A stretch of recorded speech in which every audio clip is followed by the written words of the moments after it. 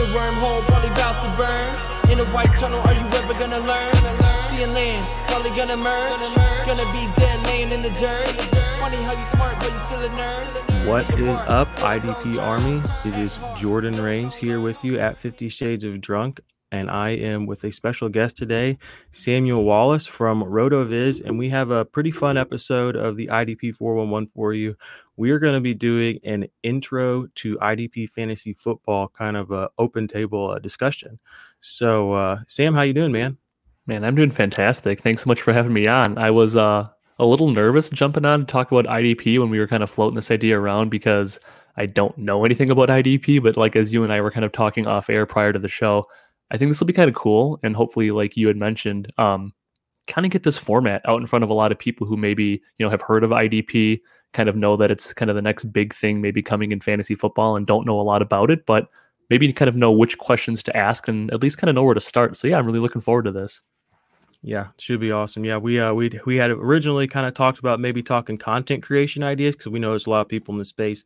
We listen to each other's shows, and it's always good to hear behind the scenes, talk shop, which we did before the show too. Yeah. And which is awesome. But we decided at the end of the day that this show could probably help more people come into the IDP community. And Sam is awesome enough to play the layman in IDP for me, and he's going to hit me with some of the bigger questions that a lot of new people coming into IDP fantasy football might have. Maybe things that they're intimidated by, and just kind of help them get their bearings coming into the space. So he was gracious enough to say, what, I accept that I don't know anything, but that's an opportunity to learn something. And I think we're going to have a good discussion here about IDP fantasy football and hopefully help more people come into the space, like I said, and feel educated and ready to go win a league. So I guess I'm going to turn it over to Sam now. He's going to kind of play the moderator and kind of hit me with some questions, and I'm going to try to break it down for him. Yeah, absolutely. So hopefully for all of you listening out there who know nothing about, IDP, trust me, I'm in the same boat as you. I threw Jordan some questions, prior to the show to kind of get our bearings. So we have these questions kind of lined up, but anything that comes from this is general or, genuine curiosity on my part. So when I was thinking about IDP, I thought about it for a second in the sense that I feel like I know as much about IDP as like your average person who doesn't play fantasy football knows about like the NFL. Like I know big names on defense, but that's about it. Like, your average person who doesn't follow football can still probably list off like people that play in the NFL, people they've seen like in commercials or heard on the radio or things like that. Like that's how I feel about IDP. And it's almost terrifying because I've been playing fantasy football for so long that I don't really have any like bearing on like what it is or the scoring. So kind of with that scoring in mind, I feel like that's what everybody always wants to know is like, how do you score IDP? Like, where do your points come from? Is it different by position on defense? I'm assuming certain things are worth more than others. So like, how do you get points? Because everyone wants to rack up points. Yeah, at the end of the day, you want to know if that thing that just happened is going to help you go over the top. Yeah, exactly. It's really comes down to some leagues have a lot of things they score, some don't. Some will have 3 or 4 things. Like maybe some leagues will have just tackles, just passes defended, and just sacks. That's just 3 things. So your scores on defense are not going to get high. Good IDP leagues, though, that score appropriately are usually going to have a variety of ways for a defensive player to score. So usually, and what I encourage is a scoring system called IDP 1-2-3 scoring, which I'll talk about later. But the things that they score within that are assisted tackles, solo tackles. So that's any time that a defensive player makes a stop on the offense, a pass defended or quarterback hit, tackles for loss, sacks, forced fumbles, fumble recoveries, interceptions. Those are your kind of your bread and butter plays on defensive. And then you'll also have, defensive touchdowns, safeties, blocked kicks, and some leagues will score those. So those are usually the things that you will see scored. Some leagues will have all of those. Some leagues will not have quarterback hits. Some leagues may not have safeties included because they're such a rare occurrence that they just kind of forget to put them in there. Things like that. So those are usually your scoring plays. And then it really just comes down to how you decide to weigh them. I know before we came on, I sent you an example of a couple scoring. I sent you the IDP 1-2-3 scoring, which I'll just go ahead and break that down real quick. IDP 1-2-3 scoring is a unified scoring system. So that means all the players are going to score the same amount of points per action. There isn't a premium awarded per position. So a quarterback hit and an assisted tackle is a 1-point play. 2-point plays are solo tackles, tackles for loss, 3-point plays are forced fumbles, fumble recoveries, pass defended, safeties, and block kicks. And then you have a 6-point play also, which would be a sack, an interception, and then an IDP touchdown. That's the scoring that I recommend, and it's because of the fact that it's, it is simple. It's 1, 2, and 3-point plays. You kind of will be able to see and know what's happening. You'll be like, okay, that's a pass deflected by Fred Warner, and I have Fred Warner. That's 3 points. It's pretty simple. You don't have to think what position is he, because in premium leagues, and which in some fantasy football IDP leagues, they play with premiums, which I'll kind of circle back around to. But for example, of a different kind of scoring system is Fantasy Pros. Fantasy Pros, for instance, they don't include quarterback hits. So you'll have your guys that get behind the line of scrimmage, like your Aaron Donalds that get 30 quarterback hits a season. If they don't get counted, that could be minus 30 points, depending on if your league scored that. Does that kind of all make sense? Yeah, kind of a follow-up question to that. So I know with like offensive scoring, that's just what I'm looking, that's the lens I'm looking through this, kind of trying to like establish some sense of like continuity from what I know to establish something that I don't know. So like on offense, like it's pretty clear cut, like when things happen when they don't. Like you get points for yards, you get points for catches, points for touchdowns. Like it's pretty clear cut and dry. Is there any ever like discrepancy? And like I see like box scores, like, okay, this guy had like this many solo tackles. Like, okay, if it's a true solo tackle, like, yep, that's pretty clear cut. Or like, okay, these 2 guys brought this guy down. Is there ever like a discrepancy between like how many guys can get like an assist tackle on a given play, or like what constitutes a quarterback hit? Like, is it, he kind of brushed his arm as he was throwing the ball? Is it, he had to get knocked back, onto the ground? I mean, to me, as like someone who doesn't play IDP, like that feels gray in a scoring area. It's like, so is it, or is it actually a lot more clear cut than that? That is actually a great question. And there is some, it honestly depends on where you get your data. Cause there are a lot of different back end places that get data, and some NFL data is different. Like for instance, PFF, they don't do half sacks. So in PFF, a guy's sack number will usually be higher because they just round up half sacks. Okay. So there is discrepancy, and it will depend on where your data source comes from. So MFL has their data source, Sleeper has their data source. So sometimes you will see your league and you'll say, oh, I had a tackle for loss in this, and then you'll go to an ESPN league with the same player and it might be different. That was actually an excellent question, and it does occur sometimes. I won't lie to you. And that can be an issue, and it does kind of bother some people. But that's kind of the nature of the game. We do play an imperfect game. That's what happens when you have adjustments at the end of the week, and we're winning a game, and you come back later and they adjust. Oh, this is actually a forced fumble for -4 yards, and all of a sudden you win. It's an imperfect. Those scoring adjustments are huge for some people. Oh yeah, I've won leagues and I've lost leagues on the back of scoring adjustments, which is always a thrill. But yeah, there's when you kind of talk about scoring too, just to circle back around that before we move on, there are usually generic terms that a lot of people will talk about. They'll talk about big play scoring, or they'll talk about tackle heavy scoring. And the general overview of that is in a big play scoring league, sacks are scored usually 5 or 6 or more. In a tackle heavy league, your sacks, for whatever reason, some people keep them to 2 or 3 even. So it really hurts defensive line players to be in a tackle heavy league, and it boosts linebackers a lot. Traditionally, a lot of leagues that were started when IDP came around were tackle heavy.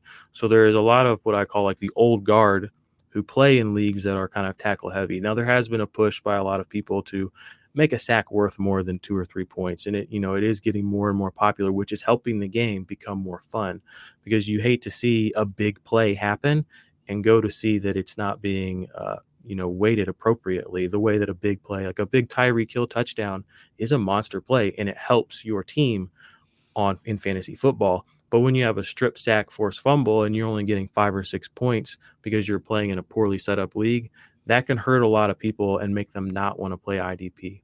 Yeah, so that's why. Oh, go ahead. Well, I was going to say, do you feel that there's it sounds like you're really wanting a push to have like the actual like what's constituted as like a big play like on the field, like really for NFL to count like as such in fantasy. And I've kind of seen some people try to address that, for like quarterback scoring, like for offense, like in the Scott Fish Bowl this year, like they're really tweaking quarterback scoring this year, like penalizing incomplete passes.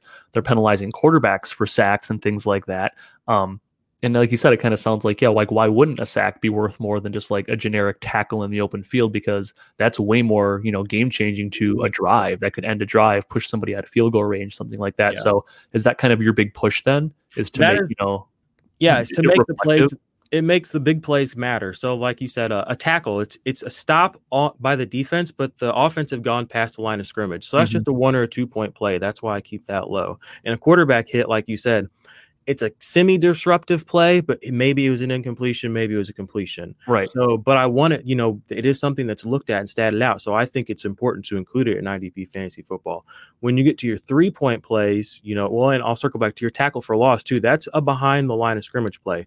In Sleeper, that play actually stacks a solo tackle and a tackle for loss. So the true value of a tackle for loss is 4 points. So your first play behind the line of scrimmage is kind of where you go past that 2-point threshold. You're actually moving the offense backwards, which is why I think it needs to be scored appropriately. And that kind of absolutely. That. A sack is 6 points because that is a tackle for loss behind the line of scrimmage of the quarterback. It's like it's the touchdown of the defense. Yep. And then the 3-point plays are kind of your disruptive plays, a forced fumble. Maybe it's a turnover, maybe it's not. So I make, it's 3 points. It's very disruptive and it gives an opportunity for a turnover. Fumble recovery is a 3-point play. So that means you actually got the ball back. There is definitely an argument to bring that up a little bit because it is a recovery to the defense. But for the purpose of IDP 1, 2, 3 scoring, to keep it simple and keep people's minds able to understand, like uniformly understand, that play means this many points. That's kind of the thought process. I want to take the learning curve out of it and make it less challenging. The other 3-point play is your pass defended, which again was a play that stops the offense from moving forward. It should be scored appropriately. And that's one of my big beasts with Fantasy Pro scoring. Their pass deflections are only 1.5 points, which in a monster season like this year, Stephon Gilmore had 20 pass deflections. That's only 30 points. You know what I mean? Like if that's such a big, meaningful stat and that meant so much for the Patriots defense, and you're telling me that's only worth 30 points in your IDP scoring system, that's not reflective of what happened on the field. And so you have to jack that up. And so that's why I've made it, I'm trying to make this uniformed, understood, and help more people, come into the game with this kind of mindset. I will say too, there's 2 different kinds of leagues too. There's 3 position leagues. So you'll play with a defensive back, a defensive lineman, and a linebacker, which is how Sleeper's set up. And in the more traditional IDP leagues, though, you play with 5 positions: defensive lineman, linebacker, cornerbacks, safeties, and then defensive tackles. Now, the reason and I like the simplified system because it combines the edge rushers and the defensive tackles together. It makes it easier. It's one less thing for you to have to learn, less of a position to address. And it's like, if I have a D tackle, great. I don't have to have a D tackle, and I can play a D tackle in this spot, though. Right. Same thing with the defensive backs. You don't have to start a corner. You can start a safety or a corner. It just mesh the 2 positions because they kind of have not necessarily similar roles, but they are defensive backs on the field. So just meld the positions. And that's another thing that I'm a big fan of, is making the learning curve less for people. Let them come into the system learning 3 positions with a unified scoring system. And it's so much fun, man. It's wild to me that more people, but I understand why people don't, though. My very first IDP league, it crushed me. I was watching and I was so excited, and TJ Watt did this crazy thing, and it just didn't count for anything. And I was crushed, and I was like, this can be fixed, though. And I was like, this can be addressed. We can make this cool. Yeah. So that's awesome.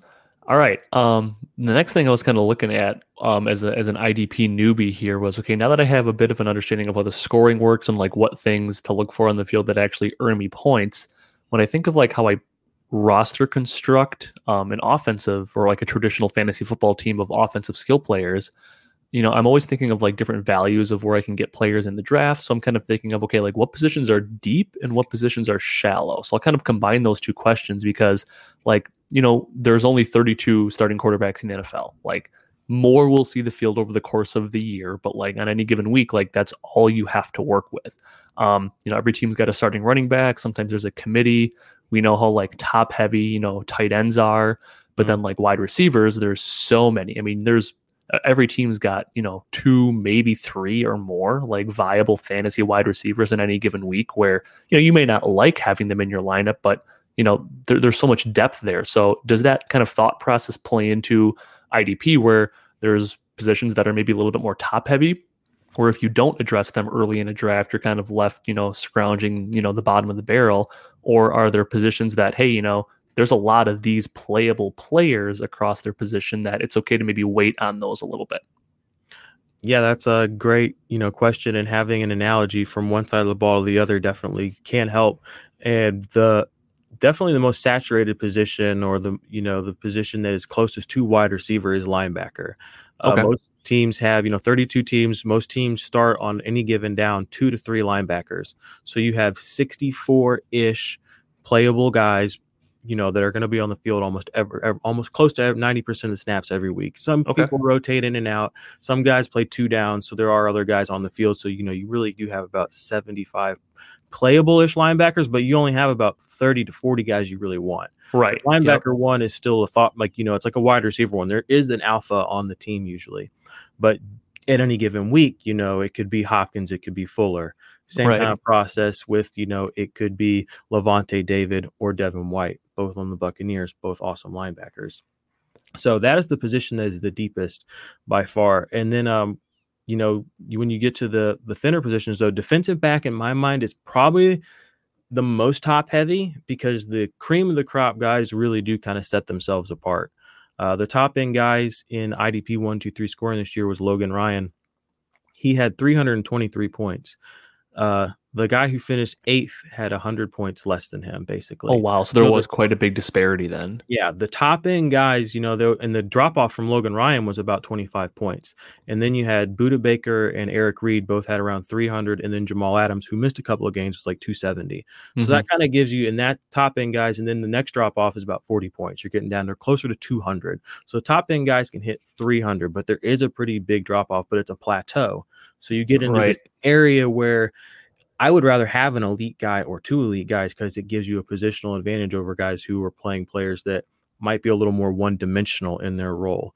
It feels kind of like tight end a little bit, where there's you have like your top handful, and then there's a drop, but then there's like a plateau of tight ends 5 through 10 maybe could all be within a handful of points, but it's a significant drop off from the top tier. Yep, and they could have a big week at any given time, just like anybody else. Just like Cameron Brates of this world. All it takes is one interception, one pick six, and your week is made. So that's probably the position that's close to that. And then for me, I like to compare defensive line to running backs. The top tier is a little bigger, in my opinion, than it is for running backs. Running backs is kind of like the big 3. In IDP, some people would make a case for the big 3, but I kind of lump in the top 5 or 6 guys all together. That kind of being Danielle Hunter, Joey Bosa, Nick Bosa, Myles Garrett, Aaron Donald, and then Cameron Jordan. Those are kind of my top guys. I think I'm missing somebody right there.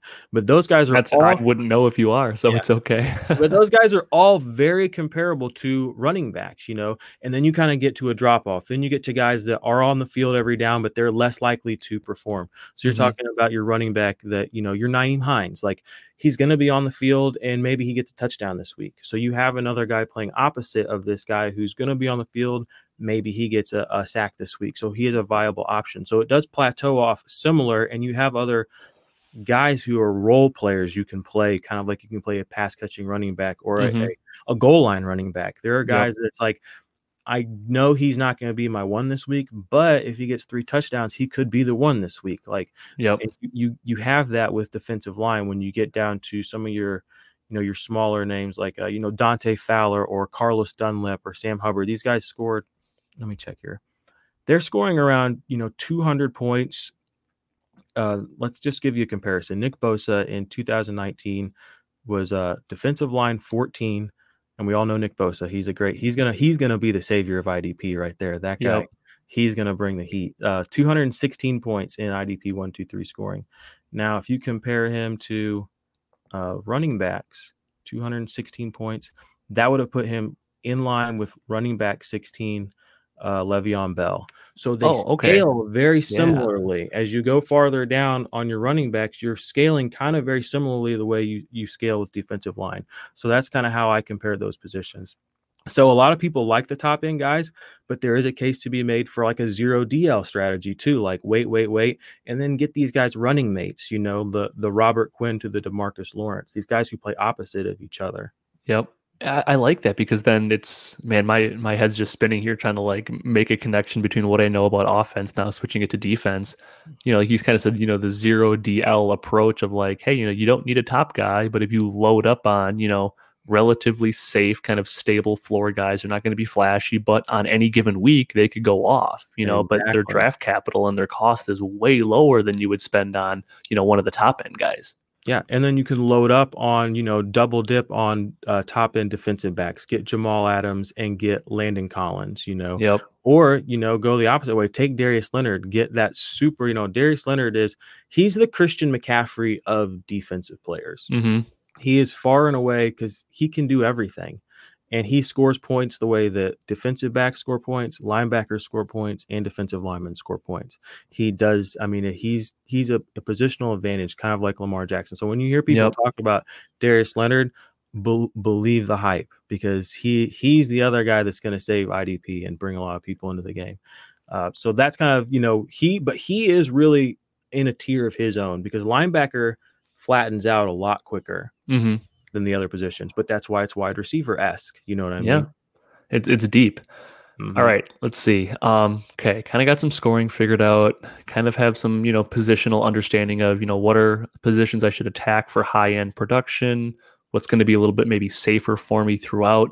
So like getting into the actual draft now. So this is where like I would really, really struggle if I was in an IDP draft because I would just kind of be following or mimicking what everybody else did. Like I wouldn't know when to start taking players. So whether you're in a startup or a rookie draft or, you know, dynasty redraft, whatever. So you can kind of answer this however you want. Where do you start slotting in IDP guys? Like how early or don't you? I mean, like at what point do you get in your draft and say, like now's a good time where I'm actually going to have a stronger roster picking a defensive back here as opposed to like another running back for my team. So like how do those guys kind of filter in with your offensive draft? All right, this is where we're going to start to have fun because this is where the game theory actionable stuff comes into play. So in a well-designed IDP league, you're going to start 8 to 12 players.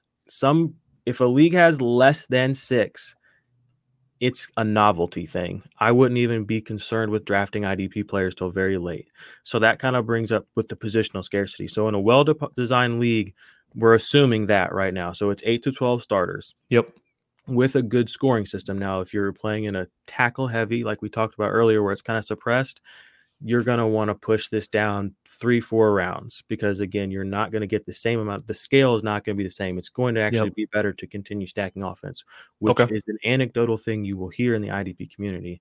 But in a world where we're moving away from that and we're moving towards better scoring systems, the consensus with a lot of the guys I've talked to and a lot of the drafts I've been in, it's pretty simple, honestly. You kind of fill out your starting roster on offense because it's always going to be a little bit thinner on offense. It always will be. Okay. But you can safely take your first IDP players in generally rounds, and this is a startup or a redraft, 5 and 6. Like if you get your 2 starting running backs, your 2 starting wide receivers, it does make sense because of the scarcity at those positions by then. It's, do I want to get a bench player? You know, who's a good bench running back that's going right now? Oh, I don't know. Do I want to take Carlos Hyde? You know, you kind of get into that 6th, 7th round where it's just like, well, Carlos Hyde's a bad example. Chris Carson, there's a good example. Okay, yeah, there we go. Little risk. Do I want Chris Carson on my bench or do I want Nick Bosa in my starting lineup? Yeah, because Carson's probably like your RB3 at that point. Exactly. Where he might be a flex guy, but he wouldn't be in a running back slot. Exactly. And so you really, in a well-designed league where the scoring matters, it makes sense to continue building a starting lineup. And with all these other positions to begin addressing, usually, you know, you go running back, wide receiver, you know, just for sake of argument. Right. And then you're crazy and you take Evan Ingram, which you shouldn't do, in my opinion. So then your next round up, you know, somebody just took Darius Leonard right before you, and then Bobby Wagner went and Daniil Hunter. Yep. So they're starting to happen. I would consider it there. If you are not well-versed in IDP, don't be ashamed to go take Myles Garrett with that next pick. Don't be ashamed to take Joey Bosa. And know that you at least have a name brand guy, because name brand guys, this is a game. They can still trade well. They could, it's like any other draft. It's multifaceted. It's maybe he's on my team after week 1, maybe he's not, Right. So you have to think about things like that, but you can safely start taking IDPs. And I usually wait till around 6 or 7. And my first player is usually a defensive lineman or a defensive back, because I like to go with the kind of positional scarcity. Yep. And then I come back around and I'll usually be able to get a guy that's like the 16th to 18th linebacker taken that I'm comfortable with playing as my linebacker 1, because I'm going to get another guy around that area later. And with the floor that they provide me, I don't have to have that elite guy. Do you find yourself in leagues with IDP players who, and I'll kind of use an offensive analogy, like I'm usually more willing to wait on drafting certain positions because I trust that I've done the research on guys where I can get the guys that I'm going to want to put into my lineup anyways. It is not to say that I'm smarter or better at drafting, but I trust that, hey, I know what I'm doing. I'm going to get the guys that I want later. So I'm not going to chase those big name guys. Like you said, where your first linebacker is, the 16th guy off the board, but you're okay slotting him in as your 1. So do you find yourself being more confident in times like waiting on certain players, or is it kind of more league dependent? It's definitely more league dependent, but I honestly, I like having big name players. I mean, I like to watch football, and it's fun to have an obscure guy that's on the come up. We all love that. That's great. But at the end of the day, I want Patrick Mahomes on my team. Right. I want Nick Bosa on my team. I want to, I want all that. And that's kind of what we're here for. It's cool to get a guy on the come up, and it is good to find value, and you can do that.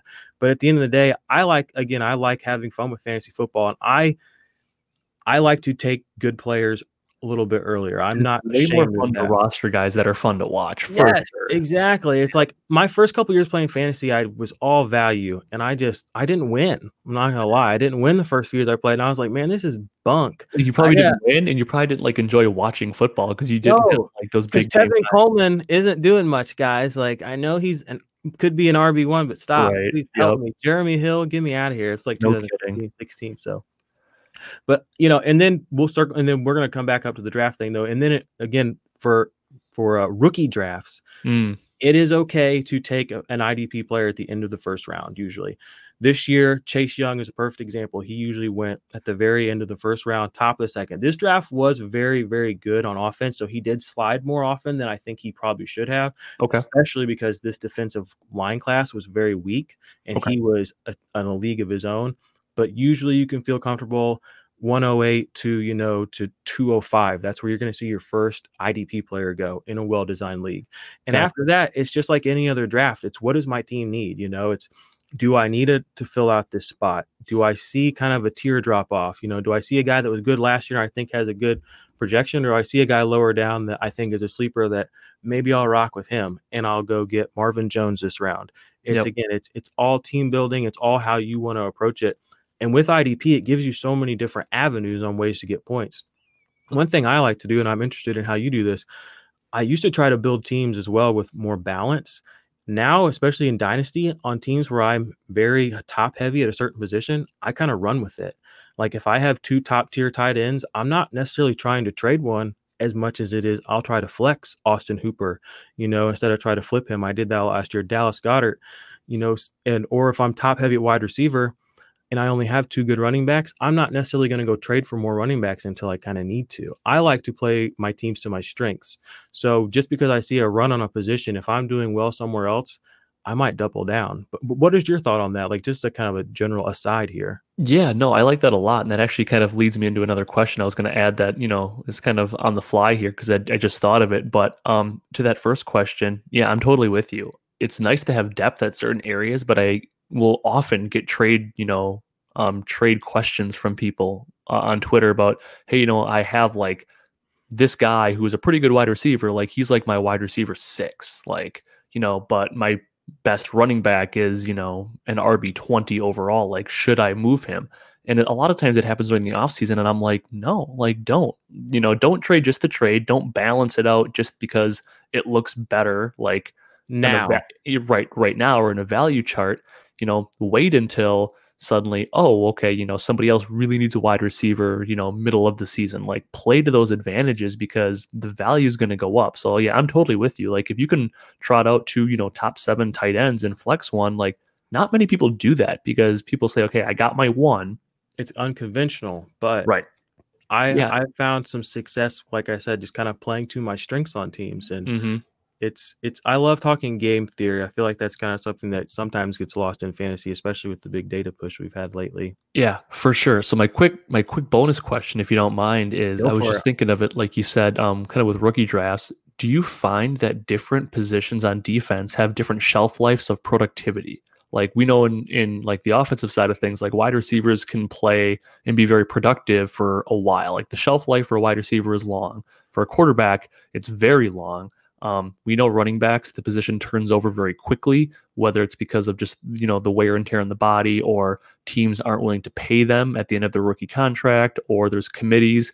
And then kind of with that, like, does shelf life affect players? But then are there certain players on defense or positions that take longer to, adapt to the professional level? Like, a rookie running back can generally hit the ground running, so to speak, right away. Whereas like a tight end may take 3 or 4 years to really develop into a fantasy worthy option. Mm-hmm. Yeah. Honestly, they say the transition for defensive players easier than offensive players. Okay. So you usually do have kind of a longer shelf life, and a lot of times you can get a rookie that is highly productive that'll finish top 24, which you don't see a lot. You do see it in running backs, but it's a lot harder for a wide receiver to push into that kind of area. Defensive players, it honestly just depends on if they can get on the field and they have the talent. If the coaches trust them, they can be productive instantly, and then it really just comes down to injury and if they're good at football. Like, if they're kind of letting tackles bleed, or they have a bad attitude and they get traded a lot and they get stigmas around them, and their snaps go from a 99% snap guy to a 70% snap guy, that hurts them more than just the talent. Because when you're on the field, you will have the opportunity anytime that your defensive player is on the field, he essentially has an opportunity to get close to the ball, whereas offensive players more have the ball funneled to them. At any given moment, a defensive player could have a chance. Yeah, if the ball's coming his direction, it helps. But, sometimes that's a really good point. With like the defensive line, you're right. Like, on any given play, like a defensive lineman or a linebacker could make a tackle. Anywhere. But like anywhere on the field, like, especially, those really good ball hawking, defensive backs, like, they're always around the ball, it seems like. But if you're an offensive player, if you're a receiver and you don't get the opportunity thrown to you, that's a good point. I never thought of it that way. Yeah, so you get like, that's why a good example is Danielle Hunter. I saw a play earlier today. Somebody tweeted about him, like a play where he ran Todd Gurley down like 40 yards down the field that way, and his job is to get into the backfield. So like you see, like, they have the opportunity. He shouldn't have been anywhere near that ball, but he got the points for that in IDP. Right? An offensive player, once Todd Gurley had that ball in his hand, everybody else on the field is dead weight. They don't mean anything for IDP. But, Hunter could knock that out, and then somebody else could have picked it up, and then there's more points happening. So this is cool. This is cool to think about. It's so many layers. But like, circling back, if you're talented and you get high draft capital and the position's available and you win a camp battle, IDP players can be productive on a top end level, sometimes right out the gate. So Devin Bush and Devin White were pretty good last year. Both finished top 25, I think top 30 at linebacker, but that's, like I said, it's a wide receiver position, so that's good. Because they have a kind of a plateau effect. Nick Bosa, Josh Allen, and Max Crosby all finished in the top 20 at defensive line, all three rookies. Good. So that's good to know. Yeah, they can be productive early, like kind of like linebackers can be. They're not really, they don't take as much time to develop. They don't have to have that chemistry either with the other person. They have a job within themselves. They're an autonomous player doing an autonomous job on the field. So it's another way of thinking about it. Yeah, like, if you're a good defensive lineman, like, it doesn't matter. If the guy next to you sucks, that's not your problem. But if you're, a really good receiver, but your quarterback sucks, like, that matters. That is your problem. That's a big problem. Yeah. Okay. So these really good guys can be highly productive even on crappy defensive lines or with crappy teammates. Nice. All right. Let's see. Okay. This is one where, I would really struggle here as a new IDP player. Kind of looking at question number 5 that I have up here is, how do you value in a trade when you mix defensive players with offensive players? Because I just don't know. Like you said, like, if somebody offered me a trade in an IDP league and Joey Bosa was, part of the package, I'd be like, okay, huge name player. I know who he is. I don't know how to weight him though. So like, what would be an example of like a good trade or a bad trade, or things that you've maybe personally experienced, learning IDP of, how do you value those guys in trades amongst their offensive counterparts? Yeah. Well, assuming PPR, where a high-end player can reach up to, 400 points, and beyond, you have to look at, again, the scoring. In an IDP 1-2-3 scoring league, the scoring is very similar. So the value in a well-run league, again, with 8 to 12 players, should be fairly even. And again, it's a team thing. It's not necessarily just this player is worth this player. It's what is any player worth to your team? Right. Devin Singletary and Michael Gallup, for instance, they still mean to me what they meant to me in January. Even though things have changed, I'm like riding with those guys. And so their value has not come down. I've had a lot of people come sniffing around to buy, but they don't want to pay what I think they're worth, because to my team, they're worth that. So, that's the intangible part. That's the qualitative part of this game, is you're dealing with humans too. So it does depend on the scoring, but it also depends on your team makeup and what are you trying to accomplish? Are you just trading to trade? Are you addressing the fact that you literally only have 2 guys at this position and I just need another guy here and I'm deep over here? Do I just want to go get Devin Singletary? And that's the ultimate thing, is I don't care about this defensive player. Yep. It's a game of people still at the end of the day. And it's a team and a roster thing. And that's always why I reference people. I'm like, does your roster need that player? Can you afford to give up that defensive player? It's not just this, I'm getting an offensive player back. It's like, okay, but who are you playing in his spot now? Is it some guy that you just picked up on waivers because he was the top ad at that position and he's had the highest projection? Or is it somebody you feel confident is going to be able to replace the points you just gave away at that position? Right. Like, what's your overall net gain going to be at the end of the day? Exactly. And it's so very, how many league people are in this league? Is it a 10-person league? Is it a 12-man league? There's so many intangibles, but in a well-run, well-organized league with a good scoring system and with 8 to 12 IDP players, there should be a similar value, offense to defense. Now, super flex, obviously, we know quarterbacks, you can't do a trade for a quarterback without another quarterback. Right. No one's going to equal that. You know what I mean? But again, you just have to understand that. Just like that, you just have to understand the concept of this player means this to my team. So it depends on your team, what you need, and ultimately, what are you trying to accomplish? Am I getting better at position? Am I getting better at both positions? Do I have too many good guys that I have somebody on my bench that I need to play? It comes down to your team a lot of times. Yeah, you brought up a really good point that kind of made me reflect on a lot of the trade questions that I get, from, offensive fantasy football. So I'm just going to start referring to it now instead of defensive fantasy football. But, I'll get a trade question where it's like, hey, these 2 guys for these 2 guys, and just in a vacuum. And I can never answer the question in a vacuum. I always have to throw it back and say, 1 quarterback or super flex, how many people are in your league? Send me a roster. Like, it takes more work but I need to know these things if I want to give you an informed answer. And this is, even more, but like you said, you hit on so many other good points, because they could send me all of those things. But if I want to give like the perfect answer, I'd have to know like every roster in the league. I would have to know, who are some of the favorite players of every owner. Like, you'd have to get into like the human side of the game, which it's really hard to give objective advice. And like, I feel kind of guilty about that, because I want to give the best advice that I can. And thankfully, most people are pretty understanding, and they're like, yep, okay. And like, well, what would you do if this was your league? I'll be like, well, I like this guy maybe more than you. Like you said, I value a certain player higher, where no, I'm probably not going to move this guy, even if the price on paper is fair, And it's cool, because you bring a whole other layer into this, and it's fun. Yeah. And, at the end of the day, once you get into an IDP league and you do look at a roster and you scroll down past that flex guy, and there's a whole other set of whole other can of worms. I mean, the game it's so much more intense. It's so much more fun. It's so much more involved, and you have so many more ways to win. You can win off of just so many different actions. Like you said, Monday night football, when you have like 4 defensive guys, it gets way more fun. Yeah. And it's just, it gives you more outs, more options, and it gives you your opponent something else to worry about. So I did include a couple of just random examples of like trades. So sure. Yeah. I actually threw this one out to a few of my buddies that are in some IDP leagues, and I was like, just in a an IDP 1-2-3 league PPR, DK Metcalf or Nick Bosa, which I kind of thought both came in last year, both rookies, both potentially going to be really, really great football players for a long time, both at different positions. We know wide receiver can be a little bit deeper, but we can't deny the upside that is DK Metcalf. It's true. Same thing with Nick Bosa. So I thought it was a great question in a vacuum.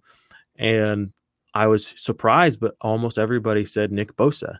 And I think it comes back to what we talked about earlier. It's just like, I feel confident that I can get another guy like DK Metcalf onto my team some way, somehow. And the aside to that was you couldn't trade them their entire career. It's a dynasty forever, super locked. And they said Nick Bosa, and they said, I feel like I could replace DK Metcalf at some point later.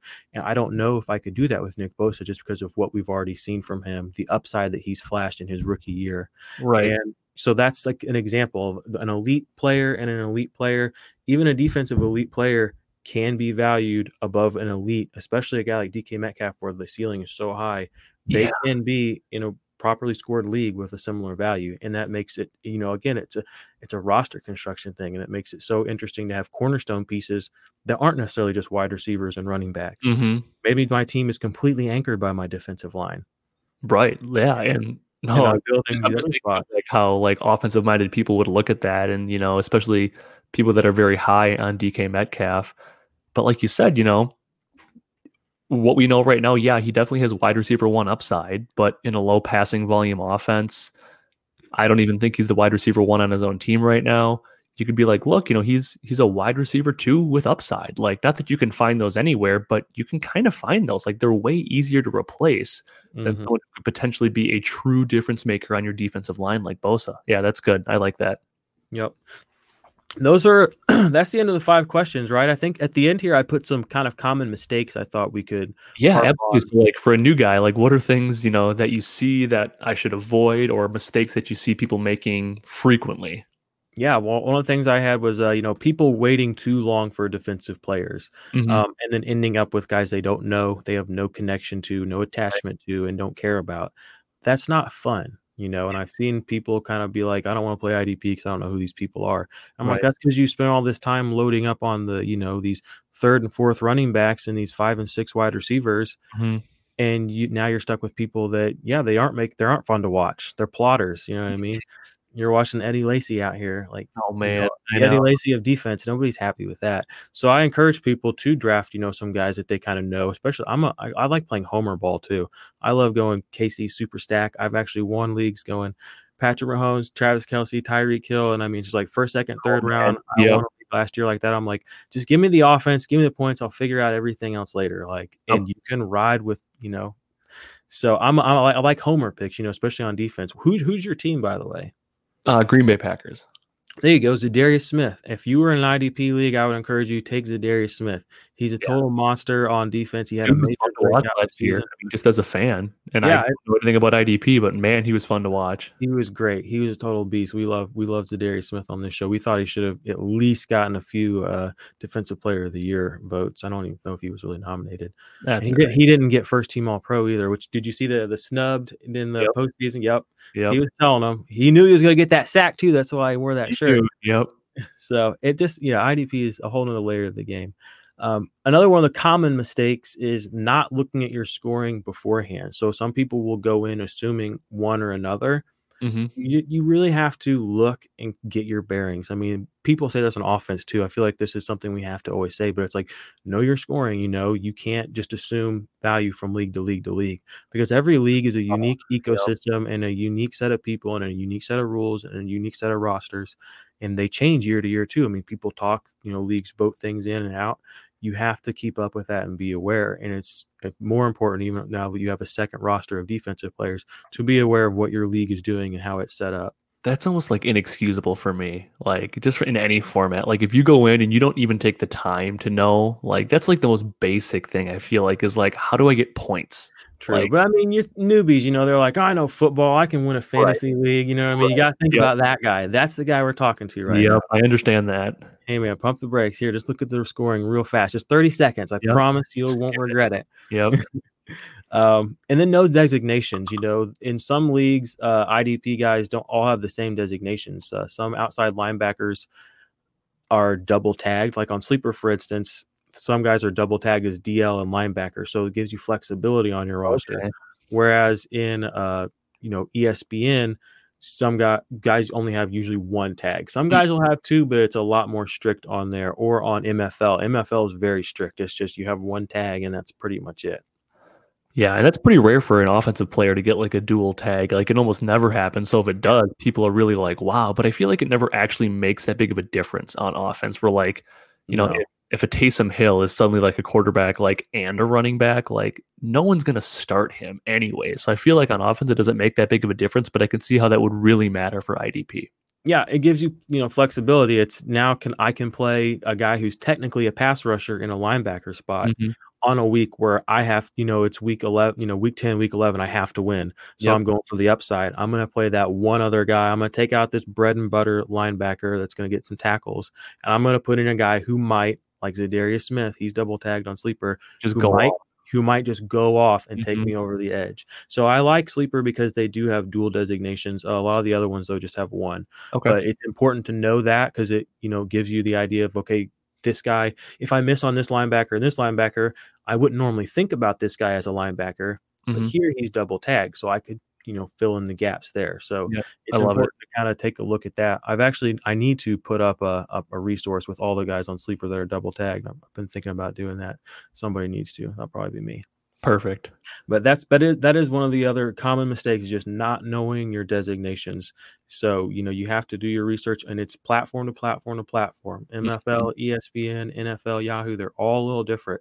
I mean, we've all played in different platforms by now too. We know, you kind of know to peek around things and kind of get your bearings, and they all do kind of have unique little bits about them, and it's no different for IDP. So just kind of get your bearings and know what's going to be happening in your league. And the last thing I will say in IDP, which is a huge mistake people make, is drafting corners, superstar corners. If you're a really good corner in the NFL, generally speaking, your quarterback is going to try to avoid you, which means you will be getting less opportunities. The ball will be coming your direction, just less than the guy who plays across from you. So if you do go corners, you kind of want to try to find the guy who plays opposite of a really good corner, unless you really truly believe that this guy is special. Like Marcus Peters, for instance, he has so many interceptions that you can, if you want to play for a home run, his history of playing in the league just shows that he is a good chance to get a bunch. Tre'Davious White is another guy that's kind of like that.